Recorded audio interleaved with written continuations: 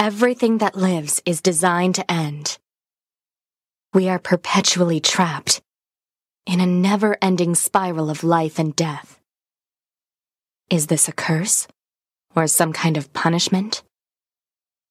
I often think about the God who blessed us with this cryptic puzzle, and wonder if we'll ever have the chance to kill him.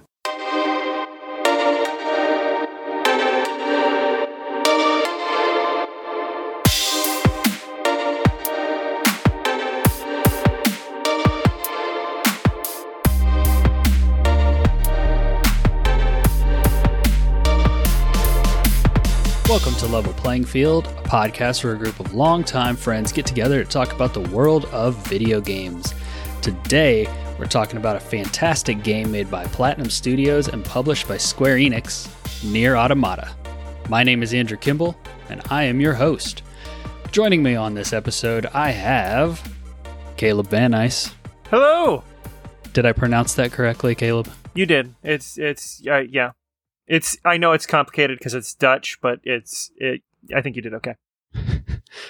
Wait, what's Dutch? Van Nice. It's literally like Okay. And joining us on this episode, we have a very special guest.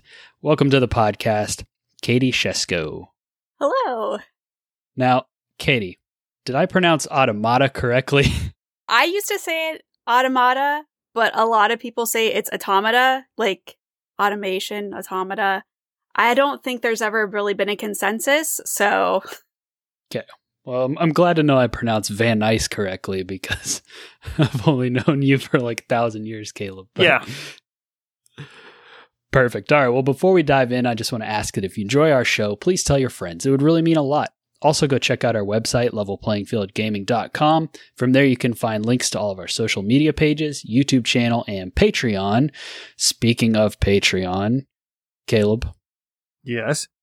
What is happening over on Patreon these days? Well, we still have our two bonus podcasts up and running over on Patreon. You'll get access to 2 additional podcasts we do. They alternate one every other week. So on 1 week, you will get the Open Mic podcast, which is just where whoever is available will hang out, talk about whatever happened to us that week, weird topics, TV shows, whatever we've been up to lately, basically. I was going to say, the episode that went live most recently as of recording this is titled Naps, Invincible, and Vin Diesel. Right, so just whatever comes to our head, like Naps, the TV show Invincible, and the actor, director, singer-songwriter Vin Diesel. When whatever pops into our head. And then we have the movie podcast where me and usually Aubrey and sometimes various other guests just discuss any movies that we can talk about for as long as we want to. It's basically just us chatting about whatever as it pertains to movies for usually about 1.5 hours to 2 hours. And if you would like to get examples of both of those shows, our main feed does have little sampler episodes of each show. So for the Open Mic episode, we have the one where we were talking about various fast food experiences and how long is worth the wait for fast food. And then the movie podcast, I believe the one you put up is the one where we talked about the Disney live-action remakes, correct? Yes. Yep. We had many thoughts. Many thoughts. Yeah. That's quite a topic. I'm sure you could probably revisit that one multiple times if you wanted to. We could. Also, if you're on our Discord, you get access to if you are on our Patreon, you get access to our Discord. I said the computer words in the right order that time. Where you can come hear us talk about things. You'll get little updates. You know, you want to hear our thoughts on some of the latest video gaming news that doesn't quite make it in time for the podcast. That's where you get kind of our first reactions and chatter and stuff. And you can hang out and talk in there too. And then at the $10 tier, it is still the $10 tier, right? Yeah, okay. I didn't know if you changed anything while I wasn't paying attention. Which is always. I don't have a witty comeback for that because I wasn't paying attention. I was thinking of something else. But there you can also get a shout out. So if you want plugs for what you're working on or just want to be appreciated in public, did I miss anything or leave anything out? You can get unedited versions of this show. It's sandwiched in between the two that you mentioned. So that's pretty much it. But if you have any suggestions or something that would make you want to become a patron, you can definitely like message me or let us know. And I mean, it's flexible. We definitely want to include people. So if there's that one thing you're like, well, I would join if you did this, we might be able to do that. So just let me know. But that is enough housekeeping.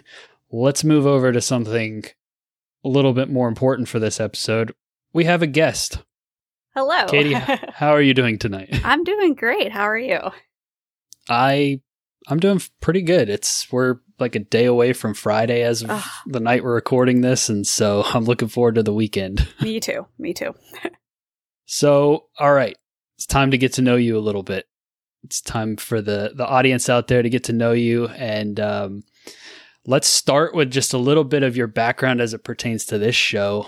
Gaming, how long have you been gaming? What kind of games do you like? What got you into the hobby, etc.? Yeah. So I've been gaming for probably since I was 5 or 6. Very casually. I played like my cousin's SNES. I remember Duck Hunt. That was a favorite.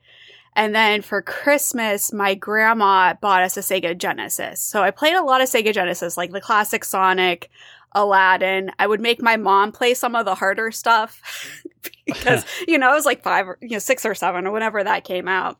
So, And then we kind of stayed a Nintendo family. So we had like the Nintendo 64, and I played a lot of Banjo-Kazooie. Played a little bit of Zelda at that time, but not a whole lot. Diddy Kong Racing was another big one. I'm the oldest of 4, so there was always someone to play. So we had Mario Party too. I'm very competitive with my Mario Party even to this day. A lot of multiplayer games. A lot of multiplayer games. And then kind of like as I got older, I stopped gaming in high school, and when I went off to college, I was studying to be an engineer, and all the consoles got to stay with the family because, like I said, I was the oldest, so all the younger kids got to keep all the consoles. So I kind of stopped gaming in that time frame. And then in 2016, my youngest sister, she's 10 years younger than me, moved in with me because she was going to school in Pittsburgh. And she brought all of her consoles, and she's like, all right, you're now going to finally play all the games you should have been playing all these years. Because she brought like her Wii U. We had a Wii at that point, which I played very casually, like every once in a while. But like she brought her Wii U, her PS3, her PS4. And she's like, all right, you're finally going to get through all of these games.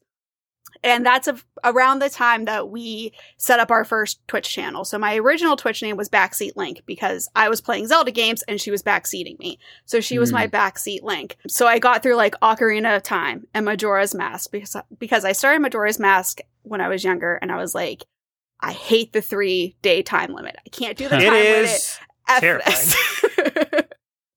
So she's like, no, I know it. We can get through this together. And I was like, all right. So I played it, and I have a huge appreciation for it. But yeah, so I did that. Then she made me play The Last of Us. I watched her play Uncharted because she loves Uncharted. So yeah, I just kind of started picking up games there. And then we kind of shifted on the channel. She wasn't interested in streaming anymore. She was getting busy. And so I just started gaming my favorite games. And yeah, that's kind of where I'm at now. I now stream 3 days a week, and I do mostly gaming, and yeah. That's awesome. So the takeaways I took from that is that you have a really good little sister. Yes. to bring you back into the gaming fold like that. And also, we found the one other person in the world, Caleb, that had a Wii U. Look, it's not a bad console. It just had an awkward launch. Let me tell you, I just listened to your episode on Nintendo consoles, or just consoles, and you're talking about it, and I actually enjoyed it. Maybe because like I didn't play very many games, but I played Wind Waker and I played Twilight Princess, and I loved having the extra screen for it. It was fantastic. So for that regards, I loved it. I thought it was great, but I can see where, people are like, why? But this is also coming from someone that like, I don't own a lot of consoles. At this point in time, my sister's moved out. She's been out for a couple years. So like I have a PC and I have the Switch, and I still have my Wii, but that's not hooked up. So I don't really count that anymore. Right. But I have the PC and I have a Switch. So like that's all I really need. Yeah. Yep. No, it was I mean, we could just sit all day reiterating the Wii U, but it was a weird, I don't know, it was a weird console Nintendo kind of botched that I liked, I enjoyed, it had good stuff, it just didn't, it didn't get the traction it needed, and it was also right up against the PlayStation 4 and the Xbox One, and those had a much better, pitch of like, it's the thing you need to play half the games you want to play. Like, oh, Yeah. okay. Yeah, poorly marketed. I do think the console itself was, it was good. It was confusing. Oh, Yeah. Is this a Wii with what's the U? Yeah, but we'll just bring you back when we do the episode on the Wii U, because that's not what this episode is about. No, we're supposed to talk about some robots or something? Yeah, we're going to get to that. Next question for Katie, though. What is your favorite game of all time, if you have one? All right, so it's like I have 2 kids, so it's like telling me to choose between my kids. So I'll give my top 2 because it really depends on my mood. But that is Nier Automata and Legend of Zelda Breath of the Wild. Those are my top 2 games, and I love them for very different reasons, so I can't pick a favorite. So I always give those as my top 2. And yeah, I do a lot of Breath of the Wild. I do a lot of Breath of the Wild bingos on my channel, so yeah, that's what I do mostly on Twitch. I think you passed. If that was a test, you passed. But also, what is Breath of the Wild bingo? Okay, so basically it's a 25. It's a 5x5 grid, and there's various objectives, and you just based on what's going on in the game. And I do mostly blackouts with friends, so like there'll be like 3 or 4 of us, and we'll just try to get between the 4 of us, get all of the objectives. And yeah, so it's an interesting way to play Breath of the Wild. Yeah.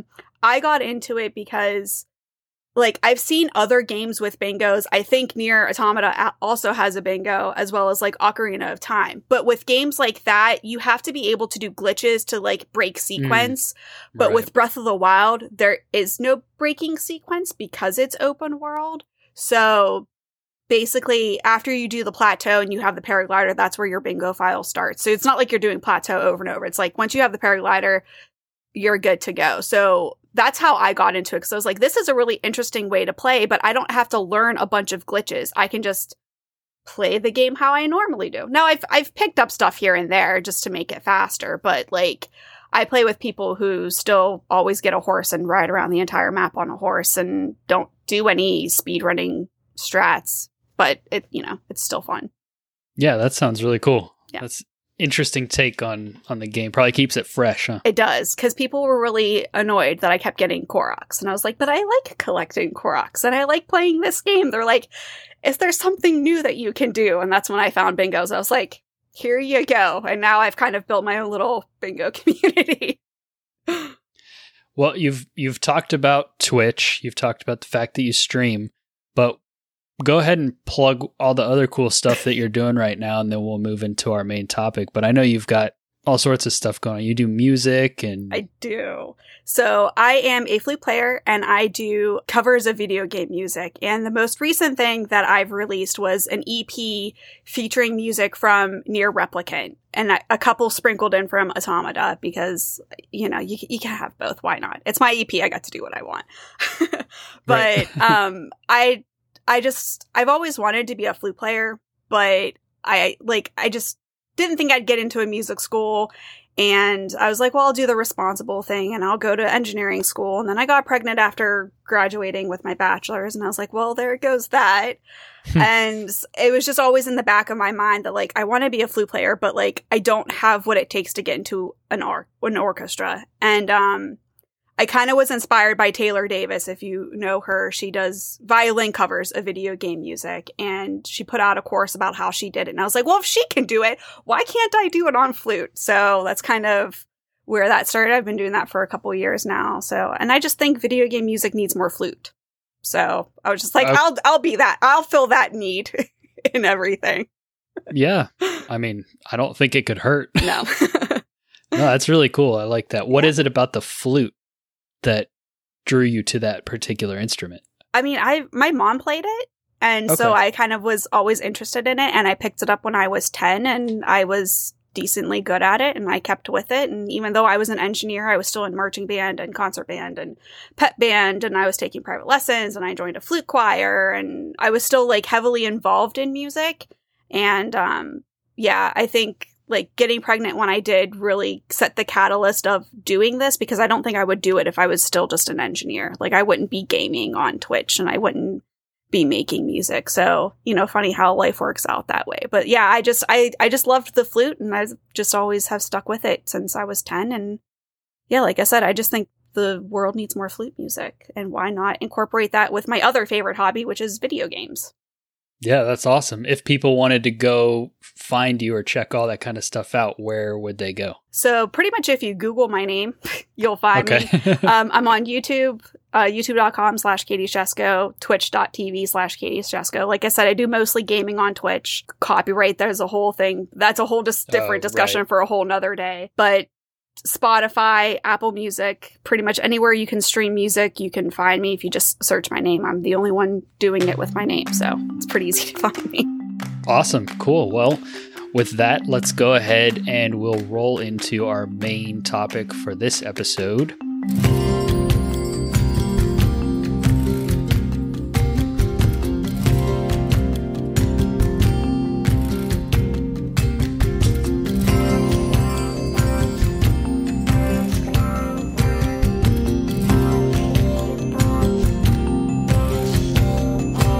So for this episode, we're talking about previously mentioned Nier Automata. Sorry.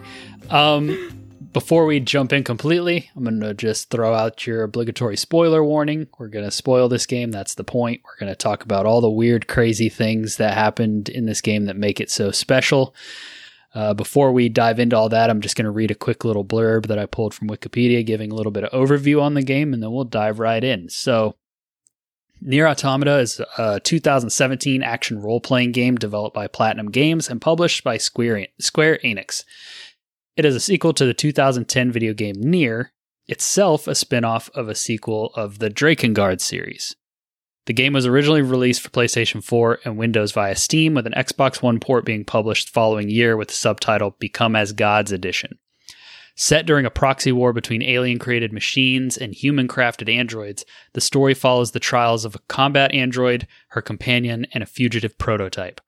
The story requires multiple playthroughs, each unlocking additional story elements. Gameplay combines role-playing elements with action-based hack-and-slash combat and features switches between video game genres similar to that of Nier, with elements ranging from shoot-'em-up and text adventure.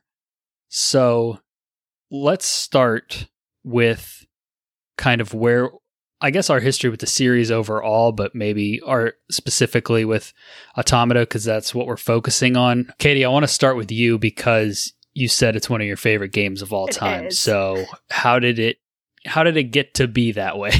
So my sister got it for her birthday and our birthdays are 5 days apart. Oh, wow. From her best friend. And she played through it, and I watched her play most of it, and I was like, wow, this looks really cool. It's really interesting, and it has, like, the music is fantastic. And then my husband was playing through it, and I was like, well, okay, now I've watched, like, 2 people play through it. Like, do I actually need to play this game? Then I started playing it. They convinced me. They're like, no, Katie, you actually have to play the game. So I did, and I fell in love. It was... like, the music immediately sucks you in. And as a musician, like, the music is really important to me. So, yeah, I fell in love with the music. I fell in love with 2B as a character. Like, her story, the trials. I liked how it had, like, little homages to other games, which was really cool. And, like, it had plenty of story, but there was still, like, a lot of side questing you can do, which... for those of you who know nothing about me, I'm a completionist. Like, I 100% every game I play for the most part. So, like, it had some interesting side quests. It just, I don't know. Like, I fell in love with this world, and the multiple endings was something I had never experienced in a game before, playing mostly Nintendo games, Zelda, Mario, stuff like that. So the multiple endings, I was like, wow, this is a really interesting way to tell the story. And you, like, every time it restarted, you're like, okay, well, what am I going to learn this time? And then, you move on to ending C and you're like, oh. So like, it's just like, it's kind of heartbreaking. And then you're like, okay, well, how's this going to end for everyone? Like, I really liked, like, it wasn't afraid to go there. And it really kind of made you question, like, life in a weird way. I don't know if that's like, if that's weird, but like, I was just, it kind of made you think like, why are we here and why do we do the things we do sometimes? And not everything has a happy ending, and that sucks, but that's true. So yeah, it sucked me in. I was just like, I loved playing it because I just loved the ambiance of the world. Was it your first Nier game? Your first experience with that universe? Yeah, me too. Yeah. Well, it's my only one that I've played. I was actually what got me to actually finally sit down and play it, because I'd had it on my PlayStation for a while, and then it came out on Game Pass. And so it was always on like my backlog and my list of like, I know I should play this at some point, but Nier Replicant came out and I was seeing a lot of good like reviews for that game and seeing kind of the promotional stuff that was happening at the time for that game. And I wanted to play it. I was like, man, I'm feeling the itch to play this game, but I have Automata on 2 systems right now. I already own it. I won't have to buy anything, and I've been meaning to play it anyways, so I'll start there. I'll go play the one I have. And yeah, similar to you, the tone and the setting and the music and all of that was probably what initially pulled me in and kept me going, because the very beginning part is very jarring coming from other games that are similar, like just the button layout and the way that if you die in that first section, the game just restarts and all that, like just a lot of weird artsy kind of stuff that is a little bit to get things moving felt a little kind of awkward at first, but once it opened up, it was all I played until I beat it. And I had known, that you had to play so many endings, and I had known kind of that a few of those things, but I didn't have anything spoiled for me as far as story or what actually happened. So it was a good experience. I enjoyed it as an experience, but like you said, it wasn't like a happy experience necessarily. Like I enjoyed the experience and the art of it all, but I wasn't necessarily happy playing through it at every moment, which I think was intentional. Caleb? So I'm the odd man out that I haven't actually finished the game, but I probably started playing it a while before Andrew did. But basically what happened was I heard the game got really good reviews. No idea really what it was either. Like I'd see people talking about, Nier Automata when it like first dropped, and I'm like, cool. I saw a couple video clips, including the bit from the opera house. And I'm like, okay, so knowing the studios like I did, it's like Square Enix and Platinum kind of collabed on a game. And I'm like, that's a weird pair right there, just knowing what Platinum usually does and what Square Enix usually does. But then when you see it, you're like, so it's an artsy kind of esoteric spectacle fighter. Okay. And that opera sequence in the 2B playthrough, you don't have the entire context, but it's still like this weird, strange, beautiful like thing happening in front of you. I'm like, all right, I'm intrigued, but I don't know. And then, I kind of just let it drop off my radar until I saw some discussion specifically about the ending. And I watched a video just sort of breaking down like, okay, here's what happened at the ending and here's why it's interesting. And at the time, I had no intention of playing it. I had a big backlog that was, late 2017, early 2018 when it was hitting my radar. So I'm like, I've got still more Zelda to play. I've still got, Mario Odyssey just dropped. I was in the middle of college at the time, so it's like, I don't have the time to this. Let's see what the big deal about the ending is. And I watched the ending, and immediately, like, that was a month before Black Friday. Black Friday hit. I bought Nier Automata. It's like, I have to own this. I don't know if I'll ever have the time to finish it, but I have to own this because I am all about that kind of insane metafictional thing. And when it's like, Oh yeah. Again, we've already covered the spoiler, but like literally the final boss is the credits of the game. And I'm like, yeah, I'm sold, absolutely sold. And it breaks down sort of the emotional like weight of what all of that means. It's not just like a weird, because I enjoy this sort of thing, but I've seen video games where it's like a weird sort of like, hey, it's a video game and we're making a game about how it's a video game and you press the button, it does the thing because you know it's a video game. And it's like, that's cute, but it doesn't mean anything. In Nier Automata, it all means stuff. It all has very big philosophical implications. There's actually, and like I said, I still haven't finished it. It was one of those things where I bought it that Black Friday and then I started it up on that winter break in between semesters at college, and I just played for probably about 15 hours.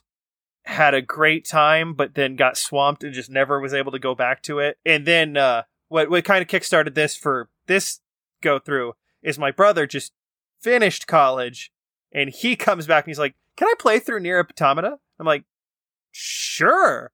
And so I kind of get to watch him play it in chunks. And the recurring joke in our house as I walked by each time something insane and deep philosophical, just whatever going on, I'm like, this game's a lot. He's like, it's very much a lot. And that just, every time I walk by, I'm like, this game's a lot. He's like, it is very much a lot. So then I had to do just a couple deep dives on sort of the philosophical like underpinnings of like, what is this game even trying to say? What's it doing? But for the hours I did sink into playing it, I realized two things. One, if this game had come out when I was like 12 and had all the free time in the world, it would be something I obsessively played until I was at, like, just the fact that you can check your emails in this game is like a weird throwback to old games that I absolutely love, where it's just like, here's a pointless feature that it's completely optional, but it's just nice. And the tone and the mood and everything, like, there is nothing quite like the surreal magic of turning that corner in these dark, spooky woods and you get a robot fairground and the music shifts gears and it's like this kind of joyous, happy. It's so surreal, so weird, and I love it. And also, yes, as you mentioned earlier, Katie, music in that game's top to bottom, like, fantastic. Just so good. I will one day do a full album. I need to do other stuff first, but I mean, I've covered several songs. I did Amusement Park on my first album, which came out last year. And yeah, you should definitely, I like checking, I always suggest check that out because we were able to combine all three moods. Like, it starts slow, and then like the first time it goes through, then it builds up, and then the second time, like, we have it like fully orchestrated. So like when we did that, we try to like incorporate the fact that like every time you go and as you progress in the story, the mood of the music changes. Like, if you look at the OST for this game, there's usually several versions of the same song because depending on where you're at in the story, it invokes a different mood. And again, that's another thing that I have not really seen on other games or other soundtracks of like using the music to invoke the mood. So like, even though it's the same song, like slightly instrumenting it differently changes the whole vibe of it. And yeah, I really liked that. So that, again, that was one of those things that was like, I've never experienced that in another game. And I was like, chef's kiss. This is top notch. But the things I did catch during my playtime were stuff like that. The aesthetics are really interesting, and they're very, like, it's a weird balance between kind of gothic and kind of industrial. It's very, it just does some interesting things with lighting, because it's got kind of a very flat lighting, but it still does some gorgeous compositions and uses that kind of washed out look. I had a great time with it. I do intend on, like, maybe one day. It was kind of funny because I still had my halfway through the first, route playthrough thing. And then after my brother beat the game, he sheepishly came back and he's like, hey, so I thought it would only delete my save file at the end. And I'm like, I was probably going to have to start over anyway. It's fine. Oh man, that's crazy. So you guys were playing on like the same profile, just two different Yeah. save slots. Cause I knew what happened when you reached the end of the game. So Right. I wasn't shocked about that. Right. But I was kind of under the impression, and so was he, because once he saw it, he's like, okay, that's what you do. He was under the impression that it would only delete his file, but no, it's both gone. You got to start. Yeah, it wipes everything. Yep. Yeah. That's how Yoko Taro gets you. Mm-hmm. And I mean, if to get to the game's core thematics, it's the only way anyone's sacrifice makes sense is if it means something. If there is an actual empathy, it doesn't cost you to be nice, then is it really being nice? And then it's like, yeah, but if you do actually have to give something up, doesn't that mean something? And doesn't that say something about us? Like, isn't that more interesting? And I'm like, yeah, this guy's actually trying to say stuff. I respect that. Yeah. Yeah, that part at the ending was very unique. And like you're talking about how it actually meant something, because when you realize you're shooting all the credits and you're just getting destroyed because it's impossible. I'm sure there's YouTube videos out there of people doing it solo, there is, but and it's amazing. No. Yeah, it would have to be. That'd be like pure memorization or something. But when you realize that, yeah, all those other little ships coming in to help you are other players who sacrifice their saves as well. Yeah, it's really unique in a game. Yeah. And that can be said for a lot of things along the way in this game for sure. You mentioned though the tone, Caleb, or kind of the style. I think that's one of the things that drew me into it just like originally is just it looks awesome. Like the game, you can tell that it's not the most expensive game ever made. Like you go to 3 or 4 zones over and over. They get a lot of mileage out of the same areas because you do replay it and it all works. But you can see where they got creative with kind of the limitations. Their limitations in either staff size or budget or whatever it was. And so the style is very simple, but it almost, I think that's probably better than if they, try to go a little bit more extravagant or over the top with it. I think that it works really well. The way that when you go back up to the moon, everything is like black and white. It stands out. Yeah. Yeah. And I like, as someone who kind of likes the dark gothic, kind of industrial, like I like how they wove that together, but it's not like so dark. Like there's still a lightness to it, but like it has those dark elements, and it worked fantastically. And I think like it helped that each of the areas were very distinct.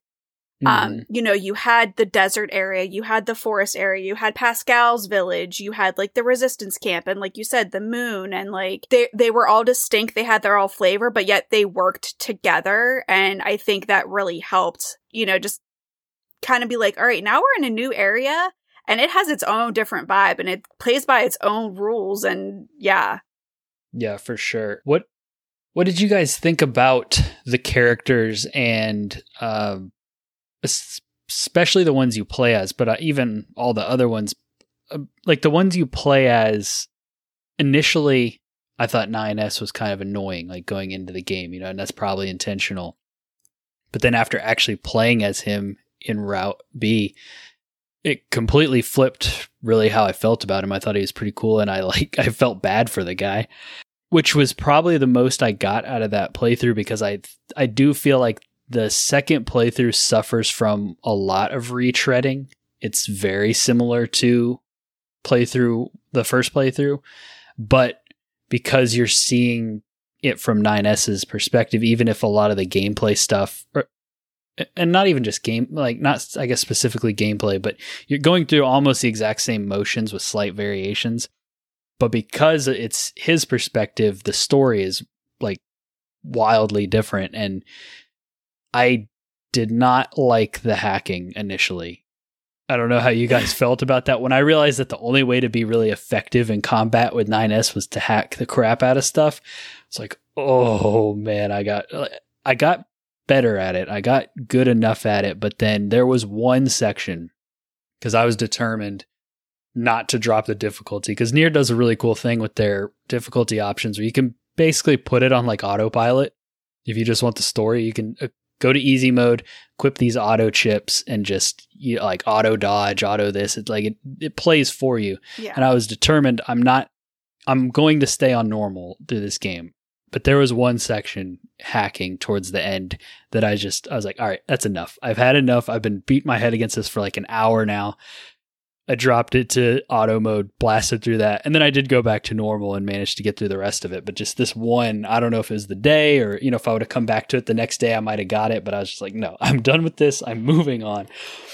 Yeah, I definitely struggled at first, especially because at that point I wasn't like I said, I played a lot of Nintendo games where like you didn't have full control of the camera. So like coordinating both thumbs, I was struggling with for a while, but I did get better. And yeah, I think if it's the same hacking place, it's probably in the tower where you have to hack all those chests, and some of those. Yes, I think that's where it was. I struggled. I eventually got through it, and at this point, I was like, I might as well speed run because it's precisely what I'm doing. I'm like optimizing my every little movement to get through this tiny little section. But yeah, other than that, like it was an interesting mechanic, and. Yeah, I liked it because I liked the juxtaposition. It wasn't just like, oh, here's a different weapon that moves a little bit differently. It's like, no, you're being thrown into like a 2D world and have at it. Good luck. And it really made you appreciate how like combat is not 9S's strength. Yeah. Like he hacks. That's his way. He only has the one sword. His actual combat is just severely limited compared to 2B's, but if you can hack them, some of them will die instantly. It'll take half their health, things like that. And it also made that ending section, like if they would have tried to do that ending thing and introduce the little shmup mini game thing there, yeah, it wouldn't have like worked as well. So integrating the hacking throughout the game, and also I think that was another place where it was a creative use of like, it's a very simple thing to do that, but they made it fit the world and fit the game so well that it all came together like that. I have two thoughts on the hacking before I tackle the larger character stuff. One is that watching Alex play those 9S sections was fascinating because he's really good at those, and he's really good at video games in general. So he'd just be like jumping around, flipping everywhere, and then hack, and then do the thing, and then kill the guy, and then it'd zoom back, and he'd fight and kill another guy and hack inside that one, and it'd be like, you're making this look really cool. And I'm like, I'd probably die like 87 times during this, but okay, you do you, bud. There's always that one friend. Yeah, no, that's Alex. Yes. The other thing is that I loved, cannot stress enough how much I loved the simple detail of making a chiptune arrangement of every song. So when it zoomed in, you were hacking, and it just played the same beautifully orchestrated music, but now it's just like little bleeps and bloops, and I'm like, that's cool. They get points for that. They. Yeah.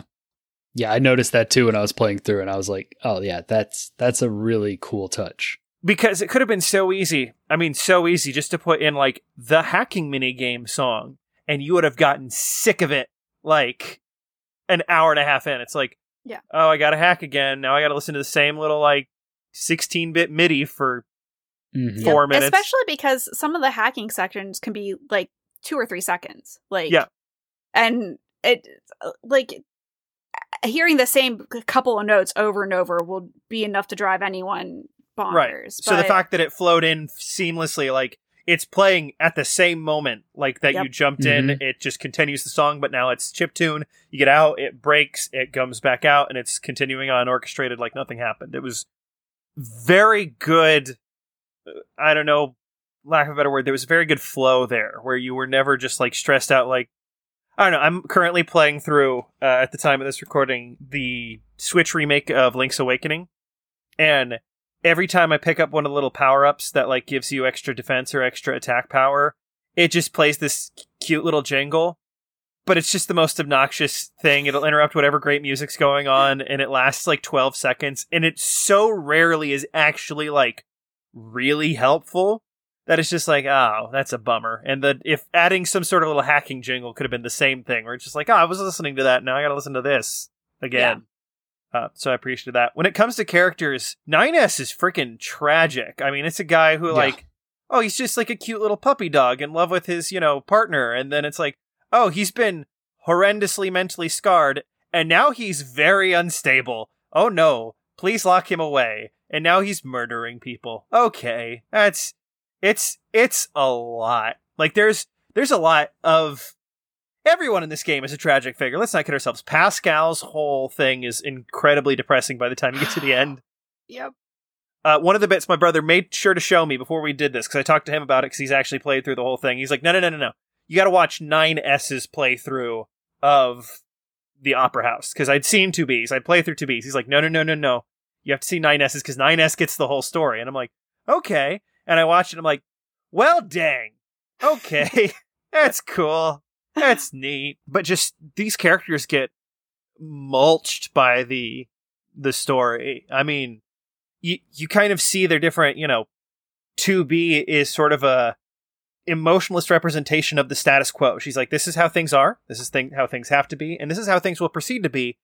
And the moment she starts to like let her guard down and realize, wait, I might be wrong. Things could be better. She dies. 9S, like I said, a puppy dog who's curious about the world, who's maybe not as good at hiding his emotions as 2B is, actually, feels and wants things, and then watches as everything he cares about gets burned away and just loses his mind over it until he even rejects the reasons why he lost his mind in the first place. He's just like, at this point, I have to hate people and kill things because it's all I have left to do. Like, I don't know what else to do. And then you have A2, who's just like, I just don't want to die, and I want to kill things until I don't have to die. There's just this sort of, it continue to exist because I have to continue to exist. I have to bring down the conspiracy, but like it's something to do, at this point. It's just like, I have to move forward. And it's her starting to open up and realize, oh shoot, do I care about other people?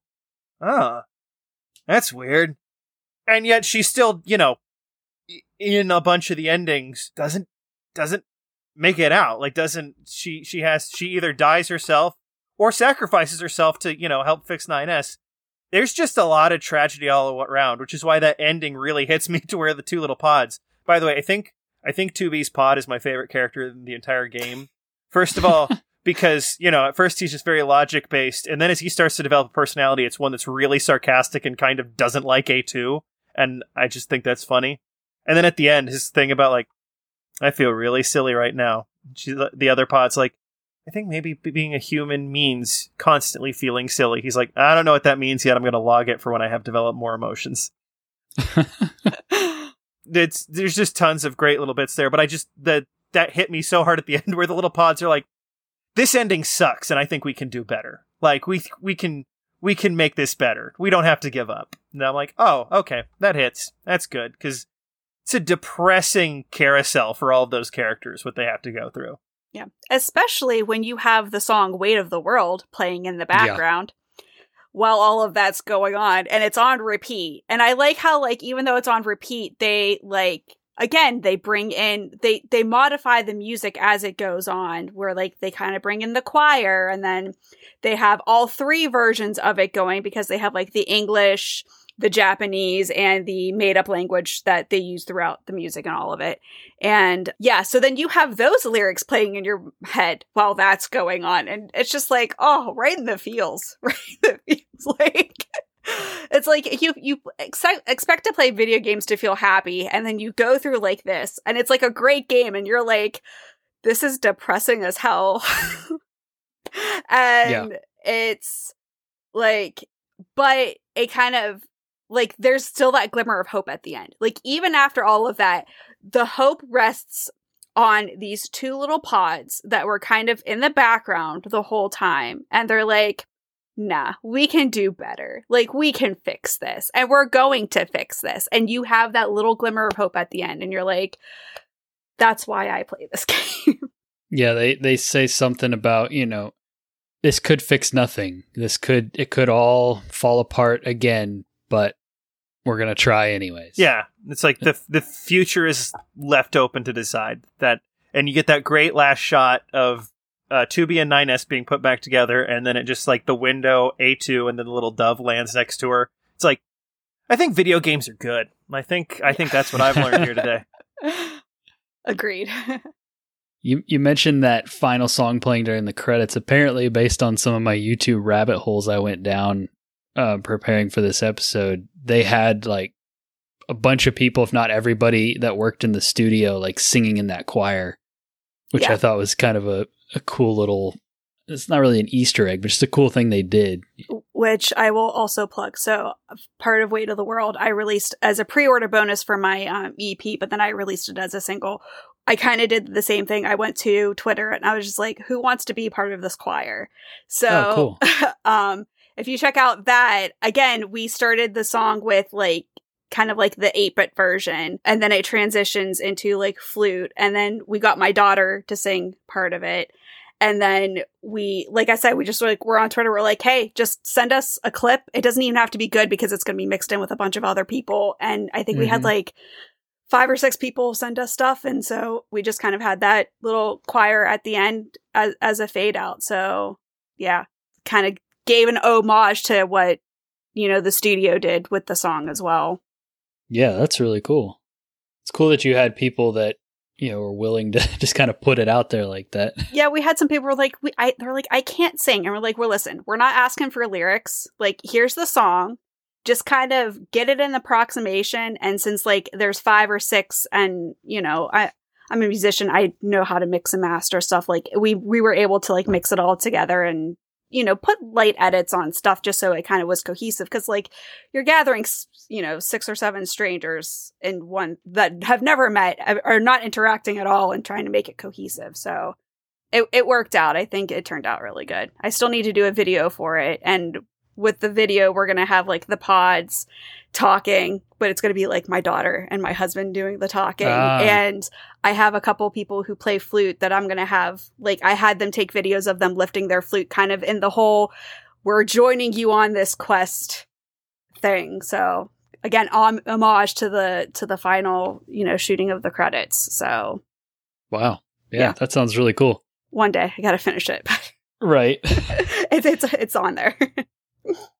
Well, Caleb kind of, you know, mentioned story stuff and was talking about, you know, the kind of depressing nature and where the characters end up and that glimmer of hope. But what moments stood out to you, or what things about the story did you really get into or want to touch on? I mean, I kind of like how it twists and turns a little bit. Like, you start the story thinking, yes, the machines are evil and we have to destroy all of them. And then you realize that, like, you know, and like, yeah, we have to save humanity. We got to get humanity back to Earth. And then you realize that humanity's been gone for a long time. There is no more humanity at this point.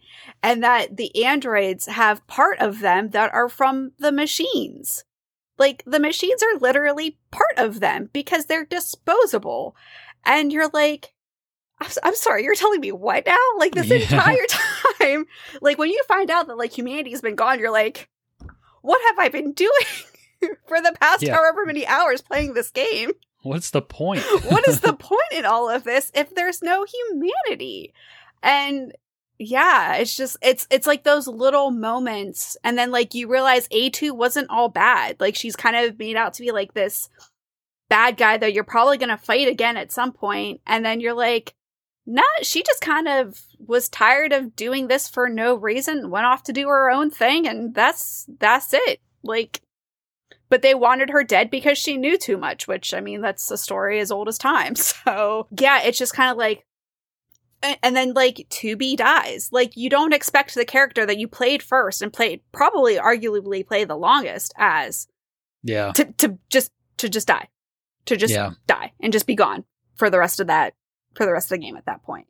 And, like, that's, you know, that's still a significant chunk of the game too. And I'm just like, it went there, and I'm glad it went there. I'm sad. I'm crying. But I'm glad it went there because, again, it wasn't afraid to get real and touch on the topics of, like, why do we do the things that we do? Why do we just accept things that that they are that way instead of questioning, is this really worth doing? Yeah. Yeah, I thought that A2 was... I really liked her. I liked her design and how she was just slightly more machine. Like, you could tell she was an older model and she just seemed a little bit more worldly and rugged and all of that, but I definitely was a little bit upset when I had to start playing as her. I was like, not to be. Because that moment was, and I don't know if they could have done it any differently, but that being the thing that really pushed 9S over the edge. I was like, in the moment, like it all makes sense. But in that moment, I kind of felt like, oh, okay, well, in this game of all these kind of crazy twists and turns, this one thing feels a little cliche. Like this feels like that thing we've seen before, where it's like if they would have just had one simple little conversation, could have been like, yeah, she was infected and she asked me to do that, but 9S was too far away for them to actually talk to each other about it, and just was blinded with rage, and so. That was like maybe one tiny little pet peeve I had with it, but that in the grand scale of what was going on, it didn't amount to very much. But I think too, like it sounds cliche, but like I think it's so true of human nature though. Like so many problems could be solved if you would have just had a 2-minute conversation.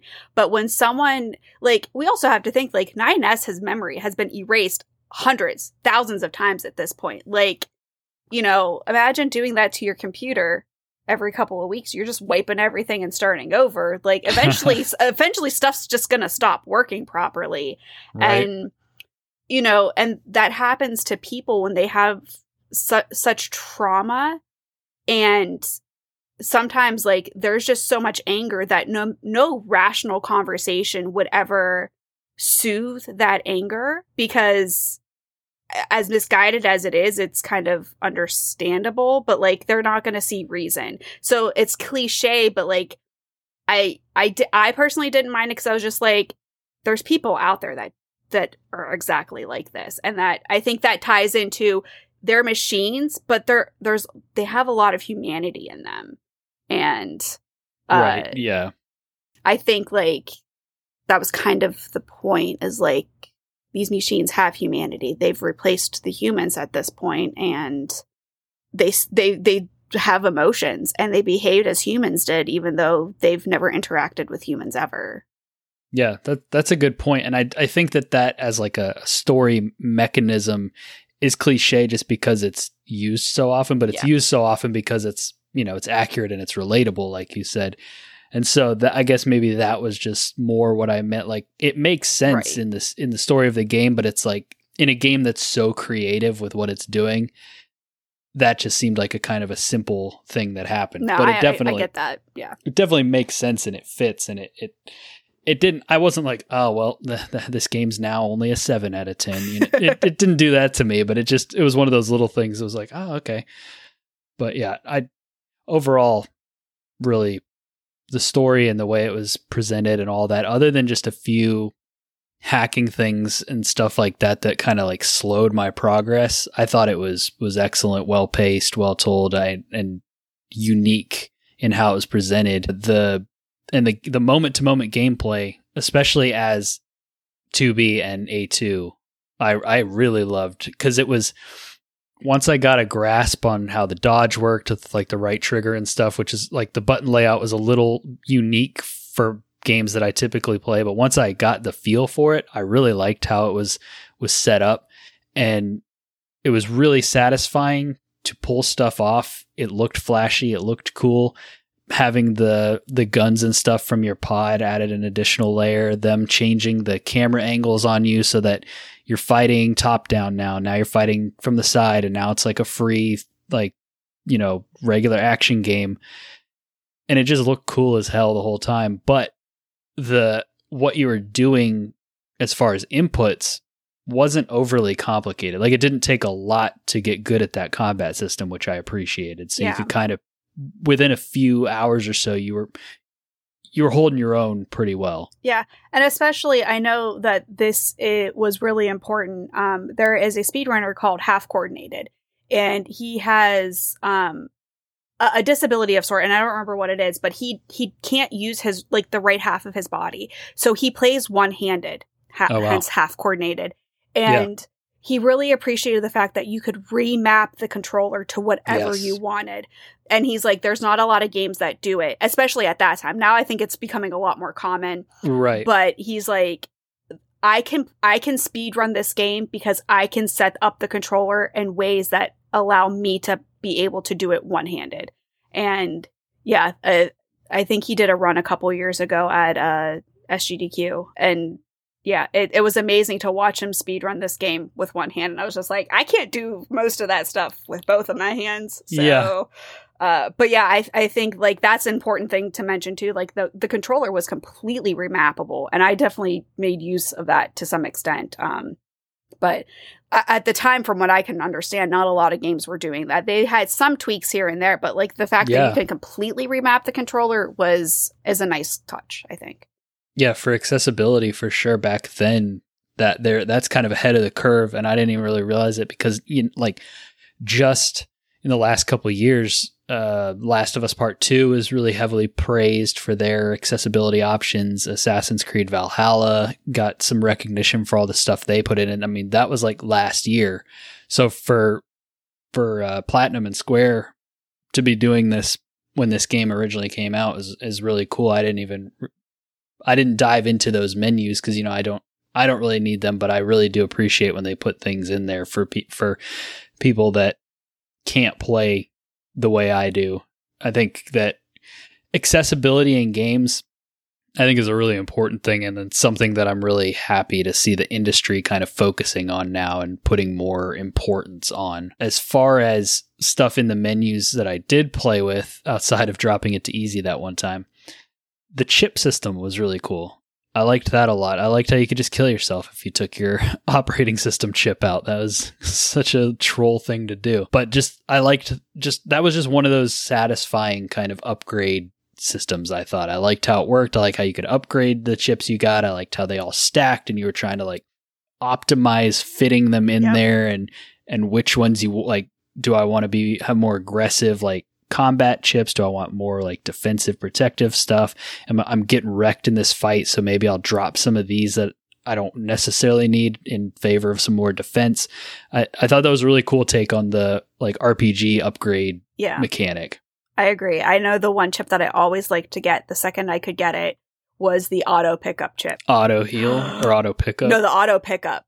Oh. I didn't. The auto heal was also nice, but the auto pickup, so you didn't have to stop and pick it up. Yes. Like it just was like a magnet to you. I think you could get that from Devil and Popola towards the end of Route A, and I was like, got it. Like, especially as someone like, because I did so much like upgrading of everything, and I did like fully complete the game. You did a lot of grinding, so it was nice to not have like those little time saves like made grinding a little more bearable. Oh, for sure, because it's not as bad as Red Dead Redemption 2, but like the little animation that you had to do every time you picked up one of the items that was like, in the orange cylinder thing. Yeah. And it completely come to a stop, bend over, like pick it up, that kind of thing. That did get frustrating. Auto heal saved me in the beginning of the game so much. That was a lifesaver. By the end, I had kind of gotten used to manually healing in certain situations where things were getting hairy, but yeah. I think the last thing I want to ask you, Katie, and then I'll open it up to you and Caleb again to just kind of wrap up any major thoughts, final thoughts we want to get out of the way. But I didn't 100% this game. I kind of I wouldn't say mainlined. I did do some side stuff, but you probably have a much better grasp on a lot of the side content. I'm curious what you thought about that, if you can speak to that a little bit. Yeah. How that is in this game. I really liked it. You got a little bit more information about some of the side characters, like Angles, the giant robot that is in the middle of the overworld. There's a side quest with him where he like kind of talks about his past and how he got to be where he was, which is really interesting. Or like Big Sister, like one of the machines from Pascal's Village went out into the desert. I did do that one. Yeah, I thought that one was really cute, and like the asking, where do babies come from? And it's just like those little touches that I'm just like, I just laughed. I was like, I love this sense of humor. So like you kind of got to see that like these machines that we've been killing for the most part have formed families. And, Right. you know, like the son that locked himself in his room, I was like, I relate to that. I have a son. He likes to he can't lock himself in his room, but he likes to slam the door and pretend he can. So, like, you know, like these things that at the beginning of the game were taught are like trying to destroy humanity actually aren't. And they formed their own families and their own community. And yeah, it's little stuff like that, or like some of the stuff for the resistance camp. You find out the androids were making their own families and forming relationships, and you know, you start to get more of the dynamic of like, well, one of them was an assassin and had to kill her partner, and she had her memory erased, and then she was like, I want to find out what happened, but she couldn't remember that she was the one that killed her partner. Oh, right, yeah. So it was nice to like kind of have like that additional information just about the world building. So some of them were hard, not gonna lie. Some of them were hard, and I was just like, why do I do this to myself? There's a couple of them I was like, why do I continue to do this to myself? But for the most part, like, I really like them. I like doing side quests because sometimes I'm just like, I don't want this story to end. And if I keep playing the story, it's going to end. But if I side quest, I get to stay within this world longer. Yeah. And that's, you know, that's partially why like I 100% the games that I play. Because I'm just like, I want to stay in this world longer. And this is a way to do it. And find out more, like get really immersed in the world and find out more about backstories and relationships and how everything's connected and intertwined. Yeah, I totally get that, because there are definitely games where I do that, where I don't want it to end. I mentioned Red Dead 2 earlier. That was one of them where I, didn't want it to end. The Witcher, I mean, if you listen to this podcast at all, if you go back to the backlog, like I've played The Witcher like 5 times, so that's like my favorite game ever. And that's the same thing. I got to do every side quest, everything I can, just because I love being in that world and I love those characters. And so I definitely get that. So most of the side stuff in Nier is just kind of more world building and fleshing out of all that side stuff. Yeah, I think I'd like to go back maybe and do like a slower playthrough and kind of poke around a little bit more. I definitely think it's worth it. I mean, there are some side quests that like, because like there's a racing one that by the time you get to like the second and the third iteration, it's just like it's rough. It could be a little rough. So like that's not really worth it. But like, A2 has side quests, and like she starts to like soften up through it. Like she helps the little village, the Pascal's village children build a slide. And it's just like, if that isn't the most wholesome thing in this entire game, where A2, who hates everyone and wants to just kill machines and almost killed this village for no reason, like helps the children have a slide. It's just like, oh, that is adorable. And then, 10 minutes later, your heart's ripped out anyway, but yes, for sure. So anything that you guys want to make sure we cover before we close this out? We didn't mention one of the things that gets brought up a lot in like video essays about characters being named after philosophers. There is a lot of that, and being like kind of takes on a lot of old philosophies and stories and stuff like that. That was cool. It's a cool thing to kind of explore. And I missed a lot of that playing the game, but going and like educating myself about it. I was like, oh, that's cool. That's cool that they did that. Yeah. And that's how you know that like you have a really good game, is that like you're playing it and you're so immersed. And then like as you learn more, you realize all the little details that they put into it that like not everyone gets, but once you learn it, you're like, oh, that is really, really cool. Because, like, I didn't pick up on some of the philosophy stuff either until, like, someone else had mentioned it. And I was like, oh, yeah, you're right. Like, that is in there. And that is really cool how they incorporated that. So. Yep. My brother, I don't know if he minored in philosophy or just took a lot of philosophy classes in college, but he thought this game was interesting partially because of all that. He sent me a homework amount of video essays to brush up on this, and the YouTube channel Wisecrack did a shorter 16-minute video on the most philosophical game ever, the philosophy of Nier Automata, and then a channel by the name of Adam Millard, the architect of games, he did a video called A Comprehensive Reading of Nier Automata, Massive Spoilers, It is an hour long and well worth it as it sums up the entire game and really digs into the meat of what all of that philosophical stuff mean. Like, well, why did they name these characters this way? Why did they do this and that? And it's like, oh. Yeah, that's definitely something that I still don't have the best grasp on and can't really like speak to on a deep level. But for sure, if you're listening to this episode and you haven't checked out some of those videos, you definitely should, because it does add a whole nother dimension to this game that's really interesting. It sits nicely on the shelf of like metafictional games about video games and about larger life questions that I really like, along with like Undertale and Doki Doki Literature Club. So if you like any of those, check this one out. Awesome. Katie, throw it back to you one last time if there's anything you want to make sure we cover. And I mean, I think that covers the gist of it. Like I just say, just play the game. And if not, just watch someone play the game. It's not, like I said, I watched it, but I didn't really fall in love with it until I experienced it, until I became those characters. And it's, I think everyone should check it out. I mean, you got to get past like some of the, if you die within the first section, you start over, and that can be frustrating. But it's one of those things that like that frustration's worth it. It really is, because then once you get to the meat of the game, it's smooth sailing from there.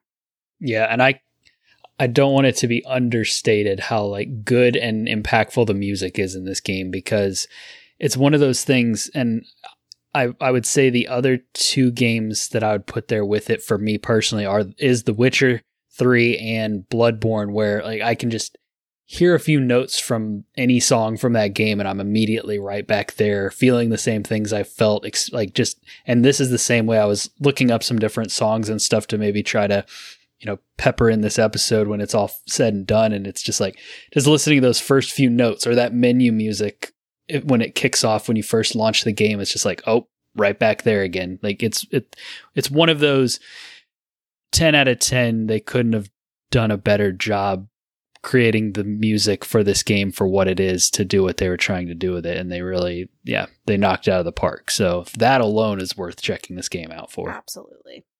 So yeah, if nothing, just go listen to the soundtrack. yeah. But you'll really appreciate it more if you've experienced the tragedy that went along with a lot of these songs. So with that being said, let's go ahead and move into our closing game for this episode.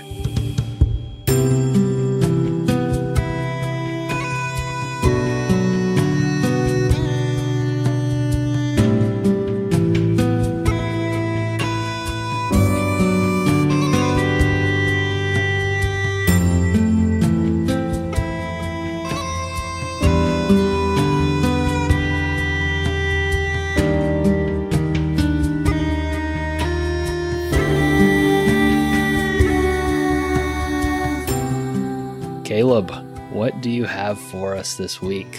I have the perennial favorite, Synonym Roll, with a theme. Normally, we like to, for any of our games, for any first-time listeners here, we have our various games that we do with a theme, usually tied to the episode. This one, I'm not going to have you guys try to guess the theme like I usually do. I'm just going to tell it to you because it is a bit weirder, and that is movies about robots. I figured movies about robots. Okay. Yes. Well, the problem, I wanted to do it at video games about robots, but do you know that basically there's not that many? Well, or they're all that way? No. There's not a whole lot. There are plenty, but they all have robot in the name. It's like every single one of them. Once you didn't understand, like no, there's a robot in this game. Like you got Mega Man, but then like every other one is like Robot Rumble or like it's just a lot. Are robots, I don't know I need to ask you this, but like would Titanfall fall in that category? Titanfall, I might have been able to work in there, but that's what about the Sonic games that have Metal Sonic? See, that's the other problem you run into, where it's sort of like, I guess robots are in this.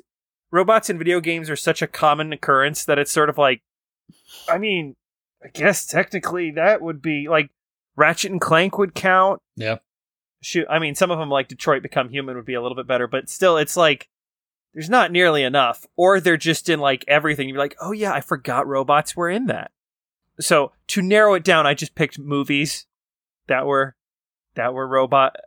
So Caleb, how do I play synonym roll? That's what I was trying to get to, and my brain just shorted out entirely. I didn't help you. Yeah. So synonym roll, how this works is we take a title, usually of a video game, in today's case a movie, and we run each individual word through thesaurus.com, basically, and like, what's a nice, weird, different way to say the same word? And what you're left with is a bizarre, horrifying mishmash of those are technically words that you have to try to figure out what they originally were. So, longtime listeners will know our favorite example is when I did audio bush pig. Dropping the, it should have been audio the bush pig. And it was Sonic the Hedgehog, which is where our official mascot, the bush pig, comes from. Yeah. Some of our best, like, inside jokes have come from this game. So Yep. Because it's just ludicrous what the words become. So yeah, essentially you're going to get a string of words and you have to try to put together based on synonyms what the original movie was. And don't worry too much because I'm also terrible at this game. Okay. So I like hosting it because it's really fun to come up with the new titles. But when I play it, it's like, oh yeah, brain things. That's challenging. Okay, So, movies about robots. Okay. Ooh, yeah, so this the might be theme will rough. help narrow it down, maybe. Yeah. Really? Because I'm not very good. I don't watch very many movies. I spend all my time gaming. I'm right there with you, but Caleb is the movie guy, so this is on brand for him. Yeah. I almost also included books about robots, but there were really only a couple, and I just didn't want to. Thanks. All right. Thanks. So, we'll start with... Now, some of these, I will have to admit, Oh, Lord. they are the subtitles. They're famous subtitles. I did not just choose, like, that. But you have ones where, like, once you knew the word was Star Wars, it was a walk in the park. Star Wars is not on any of these, but, you know, it's one of those things where you pick up that one, you get the rest of it. All right. So let's start with Shank Courier. Courier? I guess Courier? Courier. Yeah. Okay. Anyone want to run up and take a stab in the dark? I feel like that's a hint. I was like, Shank stab. What's that stab? Courier is like the mailman. yeah, the only like thing I think of is like delivery. Kiki's Delivery Service, but obviously that's not it. It's like- No, but you did just remind me I could have used, like, Castle in the Sky. That has a robot in it. I would never have gotten that. I don't know if I'll get this. Let's see. If it helps, Shank is not a verb. Okay. That does slightly help, I guess. We might need some more hints. Okay. Very famous movie from the 70s. Shank Courier? I'm sure that people are yelling at their radios right now. They're like, but- come on, it's so easy. Yeah. This is not a verb, so it's like spike. Okay, I can give you another synonym for either of the words. Which one would you rather have? Courier. Racer. Huh. From the 70s. Yep. Oh. Oh my god. Blade Runner? It is, in fact, Blade Runner. I think that's the point there. Oh. I'm going to edit that to make myself sound a lot smarter. Because, yeah, that's... Oh, I Yeah. forgot Blade Runner came out in the 70s. Yep. Yeah, and I then was it came out thinking- again. Well, the second one, yeah. Which, Well, I you was know. thinking it originally came out in the 80s. I forgot that it was Oh. 70s. I still wouldn't have gotten it. That didn't help at all. But Blade should have... I mean, how many... It did Okay. actually come out in the 80s. I was wrong. It's 82. I thought it was 70. Oh, well, good. Okay. Well, so I'm a little smart. I'm gonna. You got Yeah. you get that one over on me. You're doing You get good. trivia points. All right, so that's a point from me. All right, we're going to come back to my second one because that might be a little too esoteric. This one is a subtitle. Okay. Chastisement, period. Okay. I feel like I'm closer on this one than the last one. Oh. And this is the subtitle you said, right? Yep. Chastisement. That should be... Oh, man, I got nothing. Okay, hint. Okay, which word do you want another synonym for? Chastisement or period? I'll let you pick, Chastisement. Katie. Okay. Okay. Punishment. Punishment, period. I mean, the only thing I'm thinking of is Chucky playtime, but that's. I mean, some people would probably think, okay, we'll stop there. One of the newer Chucky movies, I think he was a robot in that one instead of just like literally a demon-possessed doll. Do we want to come back to this one in a minute and try something else? No, you're going to just have to start feeding us hints. Yeah. Okay. Another one for chastisement would be doom. And another one for period would be time. Yeah, I was thinking time in my head. Yeah, no, it's the second word's was a little bit tougher to get synonyms for, I'm not gonna lie. It's a very specific thing, and it's like you've only got so many options. Right. What about hints for the movie? All right. itself? This time I'm gonna look up the date before I say it because my apparently supernatural skill of knowing exactly when everything came out was failing me today. All right. Although I know the release date of this one, I'm just being pedantic now. That's not like you at all. Yeah, 1991 was its original release date. It's currently streaming on Netflix if anyone's never seen it. It's really good. Punishment time. Would it be Terminator? It would, in fact, be Terminator. Terminator 2 Judgment Day. Judgment Day. Yeah. Oh. Yeah, got Okay. one. I was trying to think of a Terminator movie, but I guess I couldn't remember the subtitles. Well, we're tied up. All right. All right, 1-1. Okay. The Adamant Colossus. The Last Giant. No, the Iron Giant. There we go. I don't know where last came from. There we The go. Iron Giant. Okay, here we go. Just had to warm up, maybe. We'll see. Yeah, thanks. This one's slightly less known, but it worked really well, so I had to go with it. Actual Metal. Real Steel. Oh, hey, yeah, you got it. That was the Hugh Jackman boxing. Yep. Yeah, I've actually seen that. I have too. It was actually pretty charming. Not like the greatest film ever, but good times. And Hugh Jackman, he's always pretty good. I'm a fan of Hugh Jackman. Yeah. So. I'm trying to decide if I want to go with. Let's circle back to the esoteric one.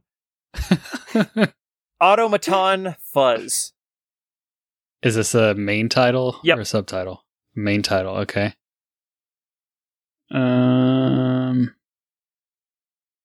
I got nothing.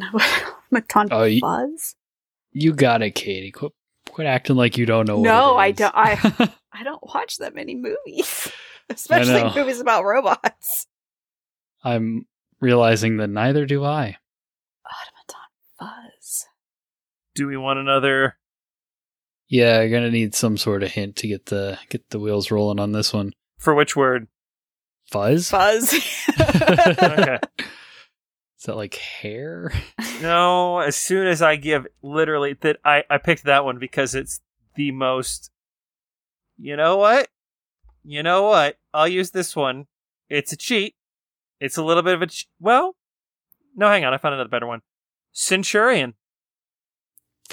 RoboCop. It is indeed RoboCop. Oh. Centurion. Fuzz as in Fuzz? Yes. I would have not gotten that one. Called in the fuzz. the fuzz. All right. We got two more. All right. This one is another subtitle. Scrimmage Cherub. Scrimmage Cherub. Yep. And this is a subtitle. Yes. Katie looks like she's right there. She knows it. I feel like I should know this. Is it what was that? The words are Battle Angel, right? Yes. The movie was Alita? Yes, that is correct. Alita Battle Angel. That is I correct. was thinking, like, I knew it was Angel, like, Angel was in it, but I was just like, I couldn't. Man, that was a wild movie. I actually did watch that one a couple years ago. My wife and I watched it, and I was like, wow, that was actually better than I thought it'd be. I've heard surprisingly good things. I have yet to actually get around to it, but I've heard, like, yeah, that was actually pretty cool. Pretty cool world and, like, cool action and stuff like that. And it ended on a cliffhanger type thing where I was like, oh, that's where we're ending? So hopefully we get a sequel, maybe. We all can hope. All right. So this is your last one? Yes. So going into the final round, sorry, Katie, it's fine. 1 to 5, but you're going to get this one, and we'll give you 4 points for it. So, all right. Guess the guest bonus. Left sphere. Left sphere? Yep. Is left the direction? Yes. I'm going to think it's something world, but my knowledge of robot movies is very limited. Yeah, or I'm trying to think if there's one that's got, like, ball in the title. Yeah. Or I will say, as a hint, the TV show of this is probably better known than the movie at this point. Stargate? No, but that's a good guess. That has nothing to do with Left Sphere, but it's the only thing that I can think of where the TV show is, like, more well known than the movie. Right, it's a thing where people are like, "There's a movie." That's similar to what you're going to get here. There's as soon as one of you figures out, you're going to be like, "Wait, there's a movie of this." Is the show still running? Hang on, let me see. Oh, okay, so it's not like super in the zeitgeist right now. If you have to look it up, right? But it also is yes. Okay, it is still running. Well, that's another thing. I don't watch TV. What's a TV show with robots that's still running? Left Sphere. I guarantee you there are people screaming in their car right now listening to this. Sure. Yeah. I'm gonna scream as soon as I guess it, probably, or as soon as Katie gets it, 'cause she knows this one. I wish. And it's a TV show too. I'm gonna hate myself, aren't I? Yes. HBO Westworld. It is in fact Westworld. That I didn't realize. I've heard of Westworld, but I didn't realize it had robots. Yep, that's it's a quote-unquote theme park filled with robots that you reenact your Old West fantasies, or as they soon discover, like samurai fantasies, or literally any other sort of scenario you could think of. That's just like we built robots to reenact stuff with you. So, all right. And yes, there was a movie with Yul Brynner as a deranged killer robot cowboy.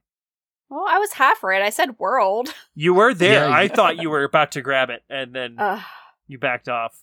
That's okay. My knowledge of robot movies is very limited, so. That happens a lot in this game, though, where you almost got it, and then you back off, and the person hosting is just like, right there. I know. There's going to be so many people that are, like, yelling at their screens, or like... Yeah, but see, Caleb's trying to bring in more of that movie podcast stuff onto the main show. And that's why we got them their own show. But no, that was fun.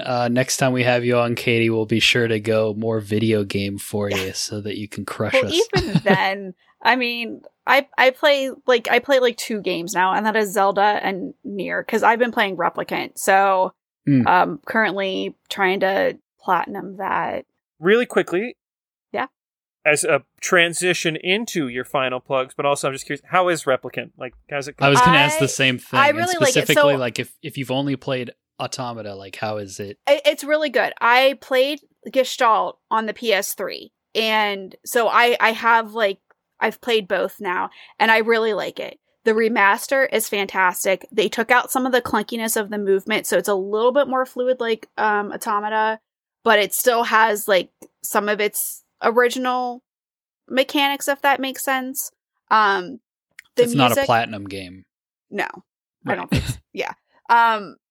But yeah, the music is fantastic. I like that it's the same songs, but they they redid them a little bit. So you still have like that original character of the original songs, but like it's a little bit more modern, a little bit more updated. I really like that. They added a couple more story elements, and I think, and I haven't done this yet because like I said, I'm waiting until I complete everything to finally see it. I know what happens, but they tie Replicant to Automata at the end, which they didn't do in the original. But I think like once you, again, it's one of those ones you end up deleting your file. Like I think everyone at this point knows. Right. It seems to be a theme within the Nier universe. But after you delete your file and restart the game and then get like a little bit into it, it then transitions into like a story of how it's connected, which I haven't experienced yet, but I'm really excited too. So I really enjoy it. If you liked Automata, you'll like Replicant. And it's nice to kind of see like you're in the desert in Automata, and now you get to see the people that lived there and you get to experience them, because the robots in Automata have the masks, and now you get to know where that mask came from and why they wore that mask. So yeah, you kind of get to see some of those, like you learn why Emil was so connected to the lunar tier. You learn more, you get to like hang out with Emil, which Emil as his original form. And it's really cool. So you get more of that depth of the backstory. So like, yeah, you could totally play Automata, never play Replicant and be perfectly fine. But if you really want to get more of how it ties together and more of that history, Replicant is definitely the way to go. I'm really definitely going to play it at some point. I don't know when, but I'm going to play it at some point. I definitely suggest it. It's not, I love Automata a little bit more. I think that's always going to have a special place in my heart. Yeah. But Replicant, solid game. And the remaster, I know some people are always leery of the remaster. They did a great job with it, I think, having played both. So awesome. Sweet. Well, yeah, why don't you go ahead and shout out your stuff again, where people can find you, what you're up to, and we'll close this one out. So you can find me at youtube.com/Katie Shesko. There you can find my music videos of the music that I release. Again, it's all video game covers, but it features the flute. I also do clip videos of my Breath of the Wild bingo. So if you're just looking for 10 minutes of laughing at the hilarity that me and my friends are up to, you can check those out there as well. You can find me at twitch.tv/Katie Shesko. I play Breath of the Wild. I play a little bit of Nier. Mostly that's where I game, but my bingos are pretty popular. So that's, if you're interested in finding out what a Breath of the Wild bingo is, you can definitely check out my Twitch channel for that. On Spotify at Katie Shesko, Apple, iTunes, anytime, any place that you stream music, you can find me just looking up Katie Shesko. And I have a Patreon, so you can check me out there. Some bonus content as well. And yeah, that's about it. So yeah, if you just Google my name, you'll find me. I'm the only one that's out there playing flute on the internet and on Twitch. Well, that's awesome. Well, we really appreciate you coming on and geeking out about Nier Automata with us. I'll have to send a picture of my tattoo. Well, I mean, this is going to go on YouTube, right? Let's see if I can get. Oh yeah, she has a 2B tattoo. For all the audio listeners, and it's massive. It's like massive. Yeah. Half of her leg. That's awesome. I'll have to get a good picture and send it to you. I'll attach it with everything. I loved it so much. And I wasn't expecting it to be that big, but then when my artist drew it out, I was just like, yeah, let's go for it. Yeah, I mean, when you're trying to get something with like that much detail, it's gotta. Yeah. Well, I was just like, size. I was like, here's 2B. Like, she's kind of the inspiration. So I was thinking like the Yorha symbol and maybe the black box and the lunar tears. But then she actually drew 2B with the sword, and I was like, that's not what I was expecting, but it's awesome. Let's go for it. Yeah, that is really cool.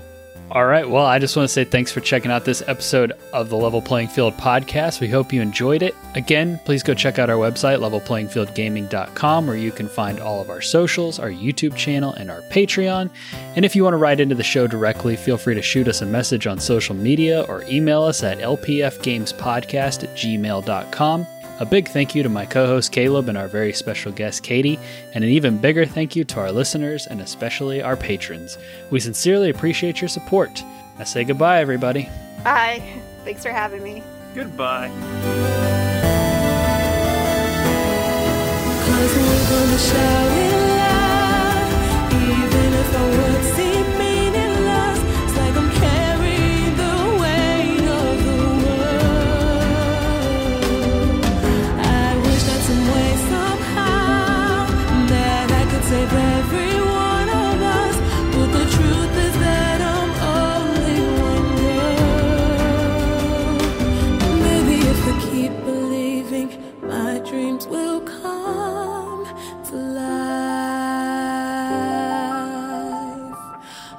come to life.